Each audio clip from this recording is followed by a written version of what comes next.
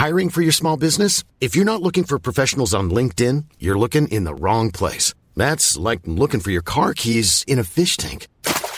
LinkedIn helps you hire professionals you can't find anywhere else, even those who aren't actively searching for a new job but might be open to the perfect role. In a given month, over 70% of LinkedIn users don't even visit other leading job sites. So start looking in the right place. With LinkedIn, you can hire professionals like a professional. Post your free job on linkedin.com/people today. The FT. Welcome back to Energy Weekly with me, Sylvia Pfeiffer.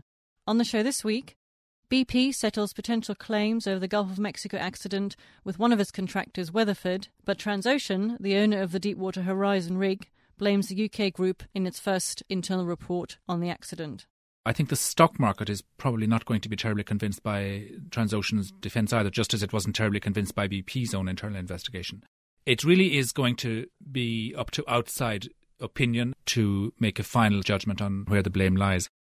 As airlines prepare to comply with tough new climate rules for next year, we ask, how fair is the EU emissions trading scheme for the aviation sector? There's growing concern amongst international airlines, but what is also very clear is that the European Commission and the European Union is determined to stand firm against all of this current discussion about what could be done by way of retaliation. And energy policy in India. New nuclear or renewables? When it comes to the policies that Indian government has and the plans it has for the future to build about 20 plus nuclear power stations in India is a major decision that it has to go through, because 40% of the billion plus population still lives without electricity. Let's start this week's show with two developments over the past 2 days. BP on Tuesday announced that it settled with Weatherford, one of its contractors, on the ill-fated Macondo well in the Gulf of Mexico, which was quite significant in the sense that Weatherford was the first contractor to settle with BP on the accident. But today on Wednesday, Transocean, the owner of the Deepwater Horizon rig that blew up in the Gulf of Mexico, has released its own internal investigation into the causes of the incident. And the company pretty much blames BP for the accident in the US. Now, joining me to talk about this is Vincent Boland, our Lex writer. Vincent, what are the key findings of the report? Well, I think the overall key finding is that it's largely, if not exclusively, the fault of BP. And I think that's perfectly logical from Transocean's point of view. This is an internal report. This is a report that was conducted by people inside Transocean, and it just takes Transocean's point of view. So one should not be terribly surprised by that. But I think that is the key finding. And it sort of outlines a catalogue of events leading up to what you would think from reading the report is kind of an inevitable conclusion, which was an explosion and a meltdown of the actual well itself. And it clearly satisfies a lot of anxiety inside Transocean about what actually happened and why it happened.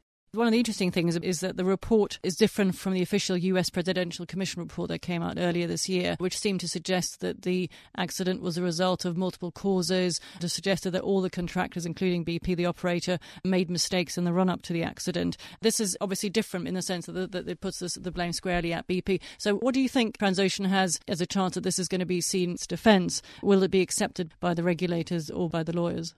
I doubt it. I mean, Transocean actually says this is not our legal position, so that's interesting enough. And there's another report coming out at the end of July from the US Coast Guard and the Interior Department.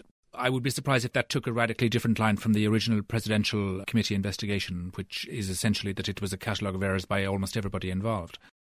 And interestingly enough, also, I think the stock market is probably not going to be terribly convinced by Transocean's defence either, just as it wasn't terribly convinced by BP's own internal investigation. It really is going to be up to outside opinion and outside legal opinion in particular to make a final judgment on the causes and where the blame lies. So the Transocean report is interesting as a sort of corporate defence policy, but beyond that, I don't think that it's going to have much impact on the official or legal view of the situation itself. What's your sense of BP's market position on all this? Because the company's shares went up over 3% yesterday after the news of the settlement with Weatherford. And they had prior to that been touching a sort of 6-month low, which is obviously not good news for Bob Dudley, the chief executive. What's the market's view of BP at the moment? Well, I think the market's view of BP at the moment is that there are way too many uncertainties involved to drive the share price anywhere. I think that part of the difficulty that investors have is that there are two groups of other companies in the industry that BP is now engaged with. One is its partners in the well, so Mitsui and Anadarko on the one side.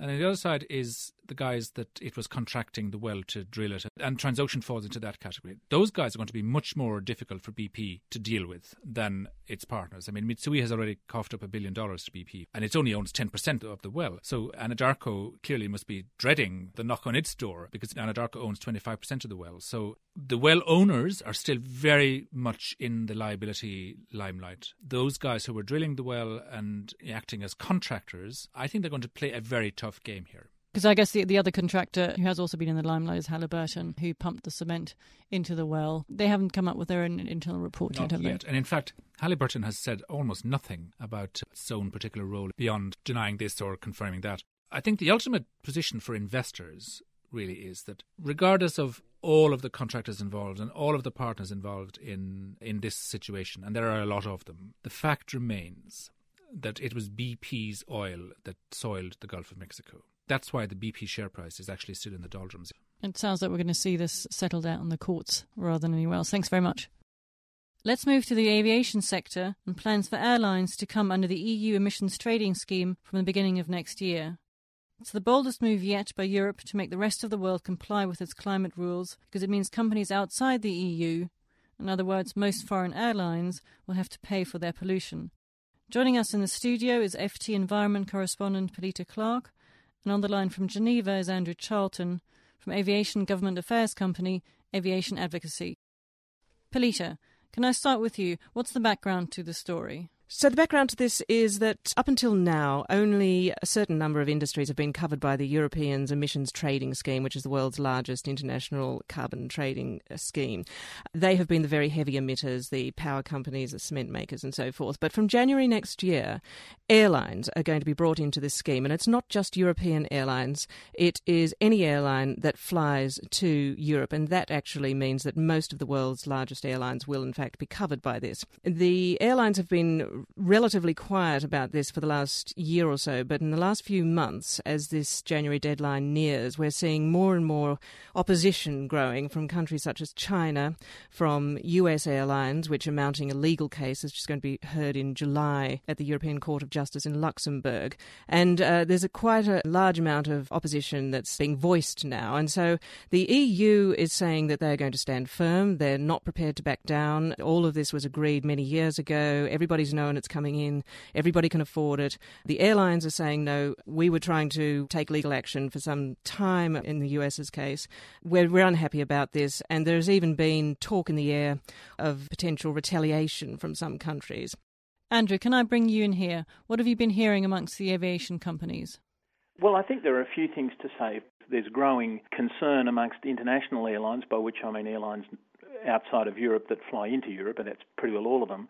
But secondly, what is also very clear is that the European Commission and the European Union is determined to stand firm against all of this current discussion about what could be done by way of retaliation. I think a lot of the arguing is posturing. I think there will be a lot of discussion coming up about the exact cost of this and whether you put the cost down as X billion dollars or €4 a ticket, which makes a very big difference in terms of how it plays in front of the public. And I also think that there will be discussions about whether, in fact, this is a tax or not a tax, and we will focus at long last on questions like whether this is a tax. The big issue that sits at the core of this and that the airlines really can't afford to have discussed at great length is that, as a matter of fact, fuel on international flights is currently tax exempt. And so any argument that says we shouldn't be taxed, we're already taxed into the ground, etc., leaves open the attack from the environmental side that says, well, in which case, why don't you just pay a tax on fuel like every other emitter, and then maybe the situation will get easier. Pelita, how realistic is it going to be for the airlines to actually meet these obligations, do you think? I don't think it's as difficult as some of the airlines are making it out to be at the moment. As I say, if you bring it down to a price per ticket, it's not, depending on how far you fly, but even if you fly a long way, it's not a huge amount per ticket. Secondly, it applies equally to any passenger flying into or out of Europe on any carrier. And that's one of the reasons why for a long time much of the criticism of this was somewhat subdued. The European airlines can't afford to have this charge brought only on European airlines because it would put them at a competitive disadvantage compared to their non-European competitors.